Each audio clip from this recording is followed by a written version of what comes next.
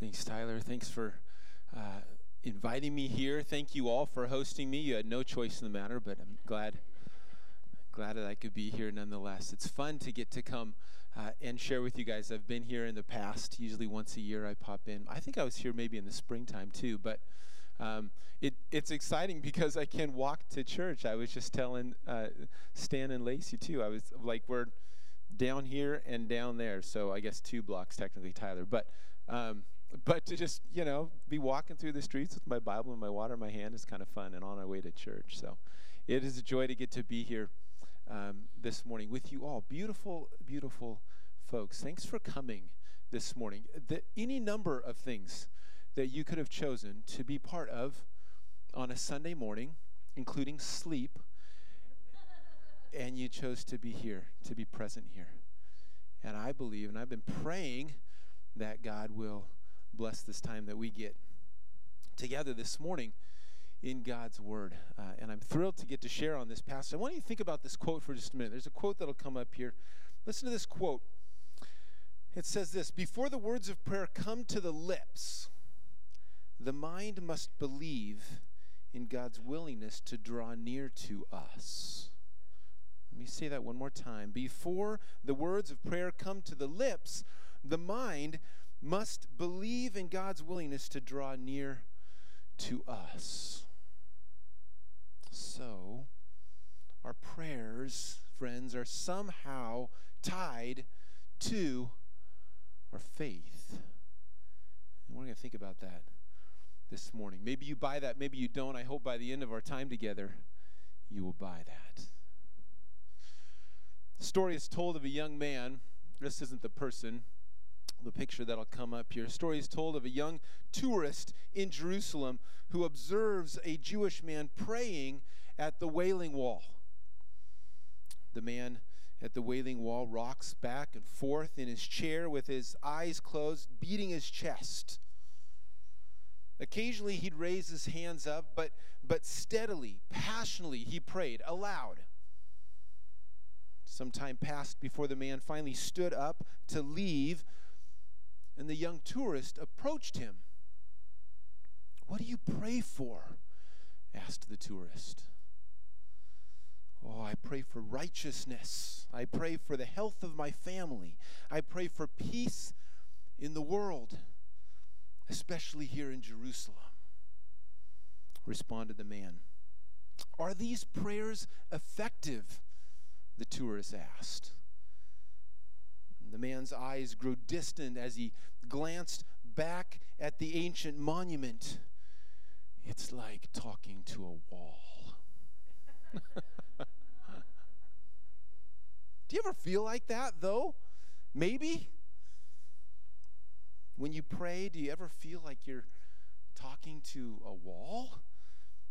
I do sometimes, all honesty. I absolutely do. Pastor Andy feels sometimes like he's talking to a wall when he prays, especially, friends, during periods of pain, during periods of suffering and trial. My finances or my job are threatened.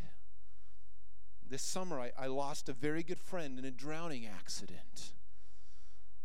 Something like depression sets in. Okay, these are seasons, no matter how fervently I pray, it still seems sometimes like no one's listening. Just silence. I came across this letter in a book by Philip Yancey that I was reading one time. Can I share this letter with you? It's a meaningful letter. I think you'll catch on. The letter's titled "Still Waiting," and it was written by a woman that Yancey refers to as Joanne. She writes this: "I could list probably 100 prayers that haven't been answered. I'm not talking about selfish prayers, but important prayers. God, keep my kids safe. Keep them away from the wrong crowd."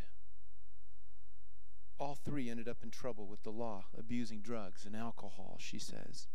"I guess maybe 20% of my prayers get anything like the answer I want. I review my journal and I see God doing less and less. I get mad. Like a child, I stop talking. I'm passive-aggressive with God. I put him off.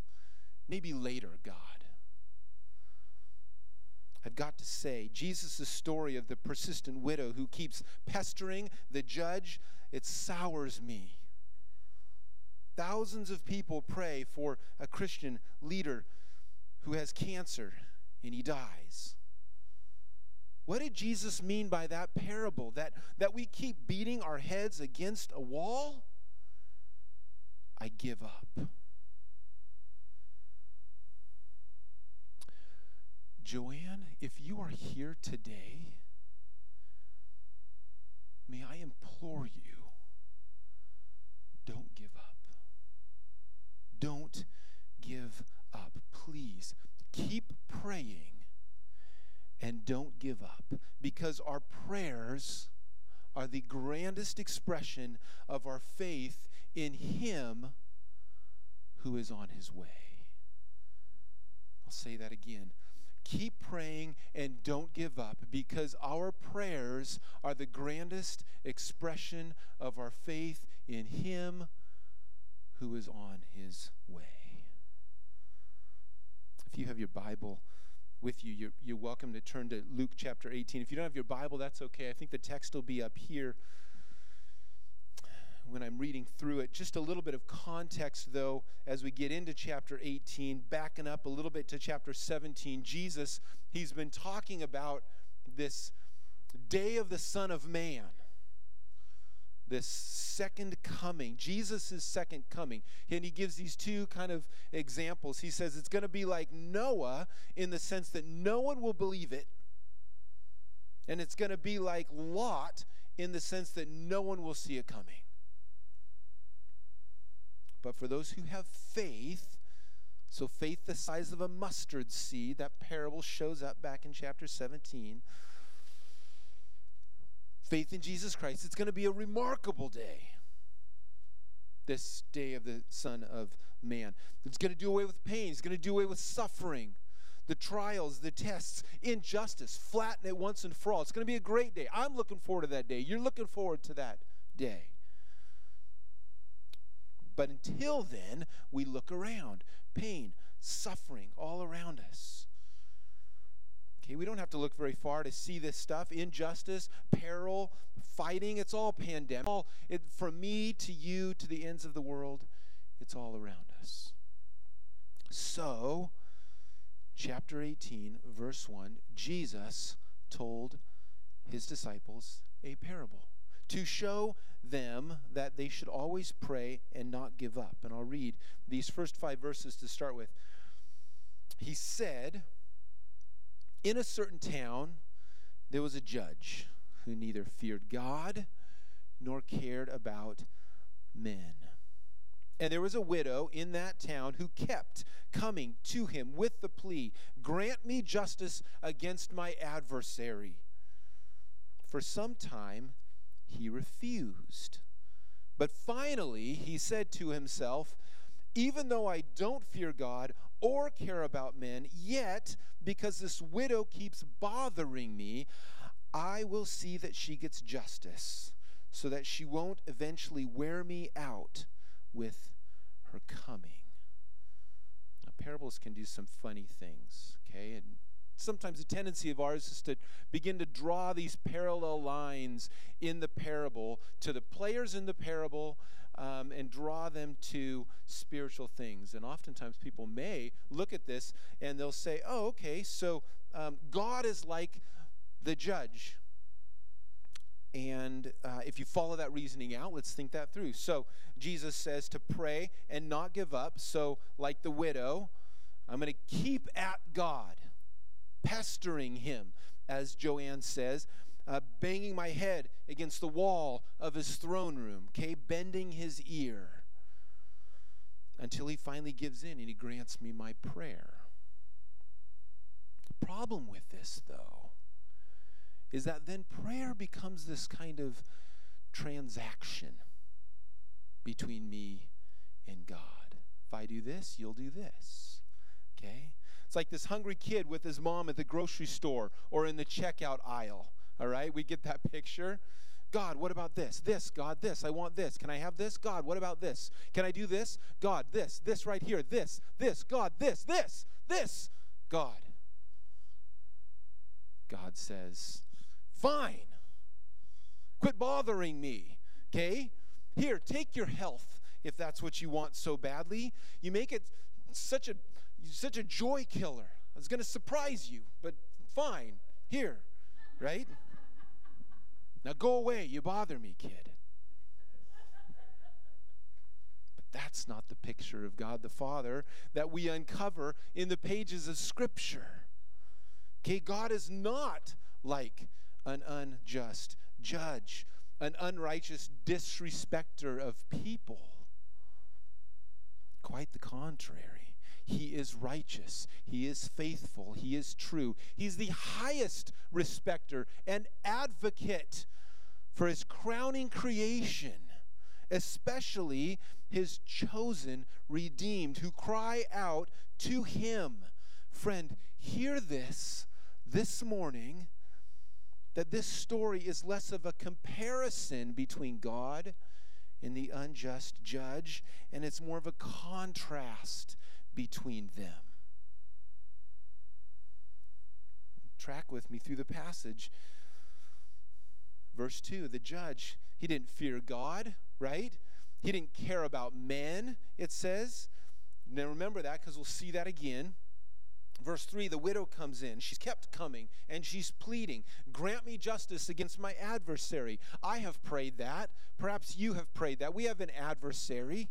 Okay, God has an enemy, and he is at us. And we pray, grant me justice against my adversary. And then the judge, again, in verse 4, he comes up. He refuses justice to the widow for some time, days, maybe weeks, maybe months, maybe years. We're not told how long she's at it, but we feel it. The unjust judge, finally, he says he doesn't fear God, and he knows it. He says, I don't care about men, and I know it.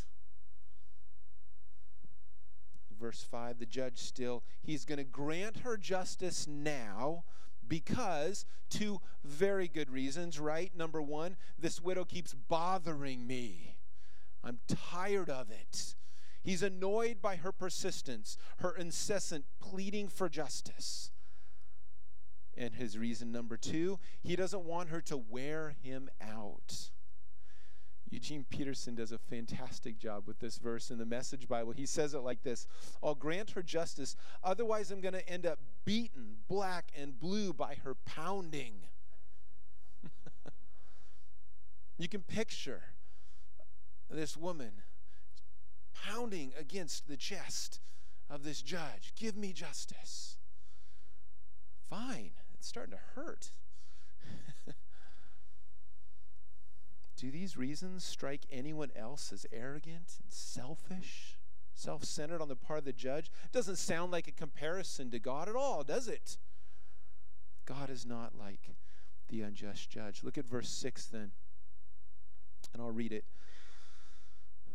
Jesus says, listen to what the unjust judge says. Again, Eugene Peterson, he phrases this wonderfully. He says, Jesus says, do you hear what that judge, as corrupt as he is saying?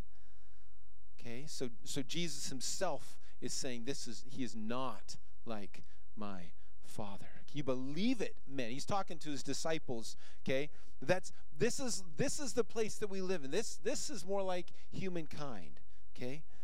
Not like my God. Verse 7 and 8, I'll read them. And will not God bring about justice for his chosen ones who cry out to him day and night? Will he keep putting them off? I tell you, he will see that they get justice, and quickly. However, when the Son of Man comes, will he find faith on the earth? Isn't that beautiful? Isn't that beautiful, the way Jesus brings us back? He calls us his chosen ones. Friend, there's a whole lot of theology that's packed into that phrase, but very simply put, God loves you. God loves you. Christian, you are his chosen one. He loves you so much that first He sent his son to live a perfect life, die a perfect death, and be raised from the dead to redeem our lives from sin. Christian, he loves you so much that he is, second, sending his son, Jesus, back again to rescue us and do away with the pain and the suffering and the injustice and the sin, and you name it, what else? Will not God bring about justice for his chosen ones who cry out day and night? Rhetorical question. Of course he will. Will he keep putting them off? Of course he won't. We get how rhetorical questions work. We know the answers to these. Jesus knows the answers to these questions. His disciples know the answers to these questions. We at a deep place know the answers to these questions. He will be there quickly. Now let me clarify something about this word quickly. This is not quickly like in the snap of a finger, like you rub the bottle and the genie pops out and it's just like it's quickly going to happen. That's not the idea of the word quickly here. Rather, this idea of the word quickly is more spatial than it is time. Okay, so it's more so this idea that something is imminent. It's close enough to begin to sense. He is on his way. Quickly.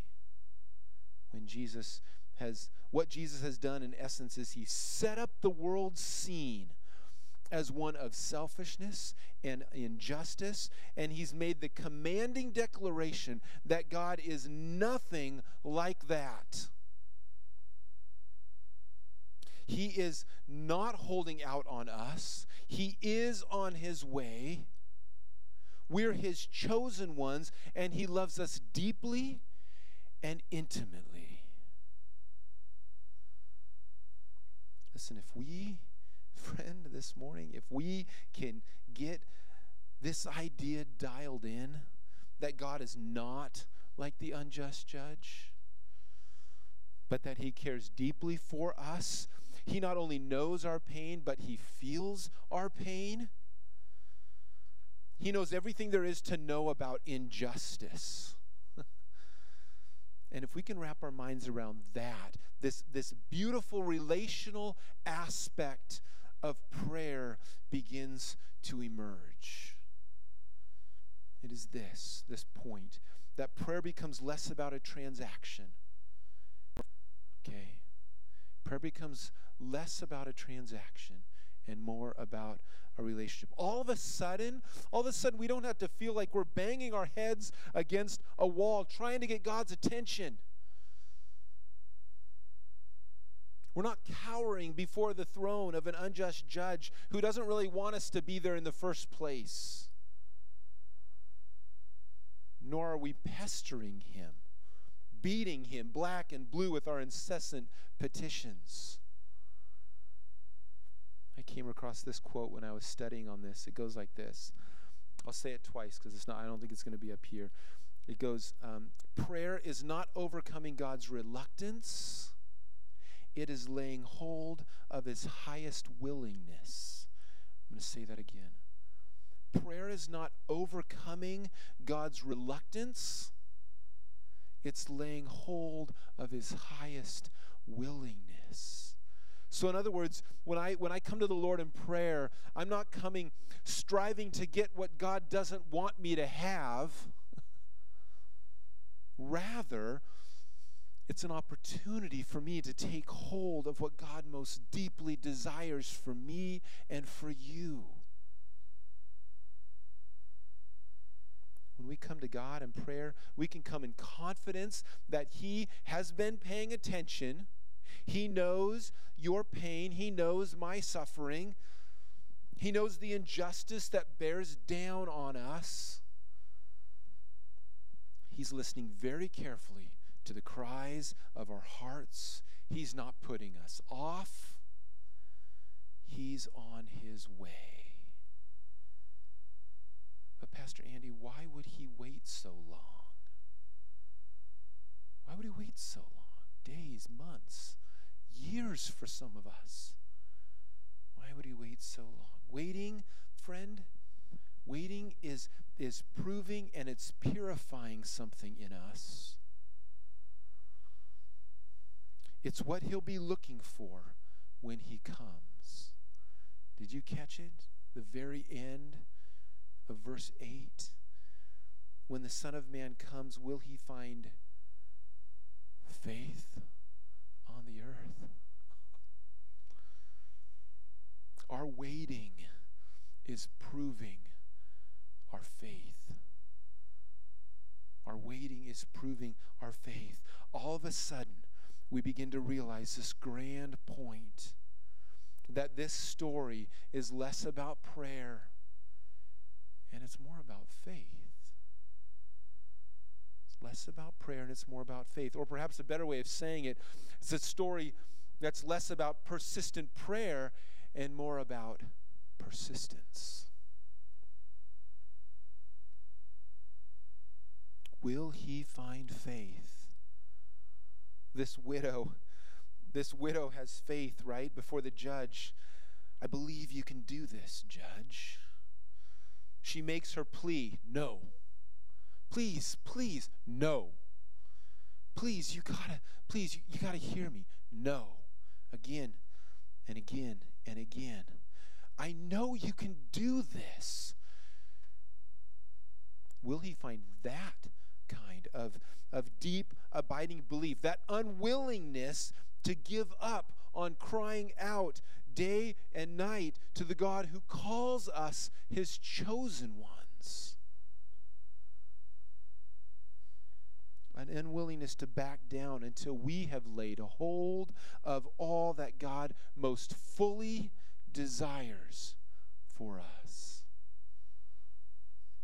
Will he find that kind of faith on the earth? Men and women, when we face pain, when we face suffering, when we face injustice, and it feels like no one is listening to your prayers or my prayers, when you have cried out for days and weeks, even months, for some financial relief or emotional healing or the life of a loved one, and an answer just seems as distant as God himself, friend, don't give up.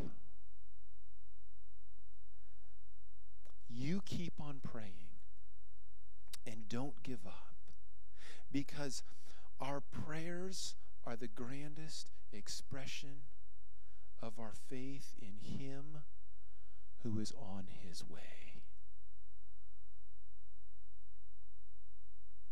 Just the fact that you'd bend your knee in prayer to God again and again and again. There is, in that humble posture, the demonstration of a faith in him, that he exists, that he can hear you, and that he'll answer you just by bending your knee to him in prayer. In fact, I now wonder sometimes if in those moments of suffering, those periods of pain, those periods of injustice, wherein we're crying out to him day and night for relief, I wonder sometimes now if in those moments he's more concerned about my faith than he is about the prayers that I'm actually praying. What actually comes out of my mouth. I wonder if he's honored less by my ineloquent pleas. I don't even know how to phrase things half the time. My childlike weeping, etc., and more honored by the simple fact that I would come to him first for rescue.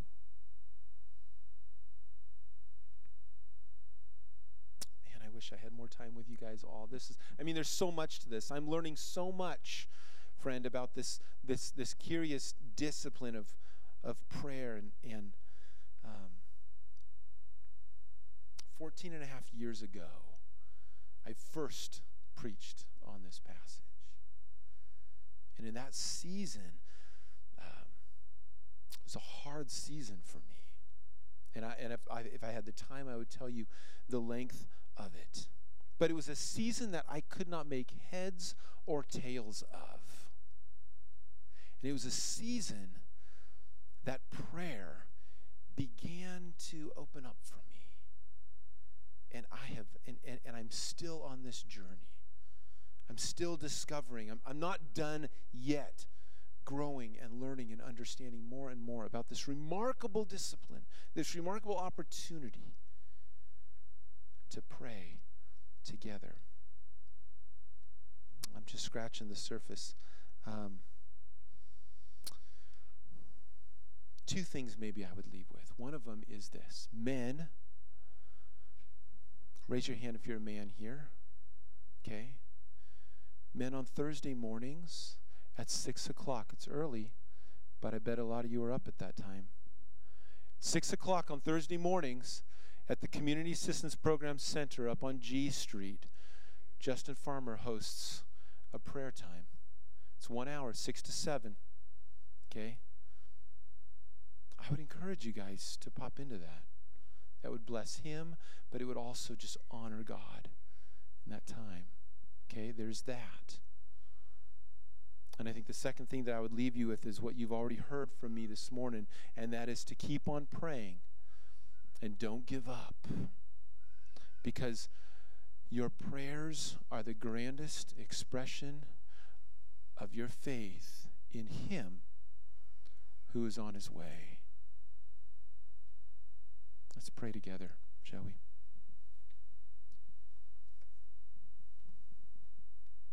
Father,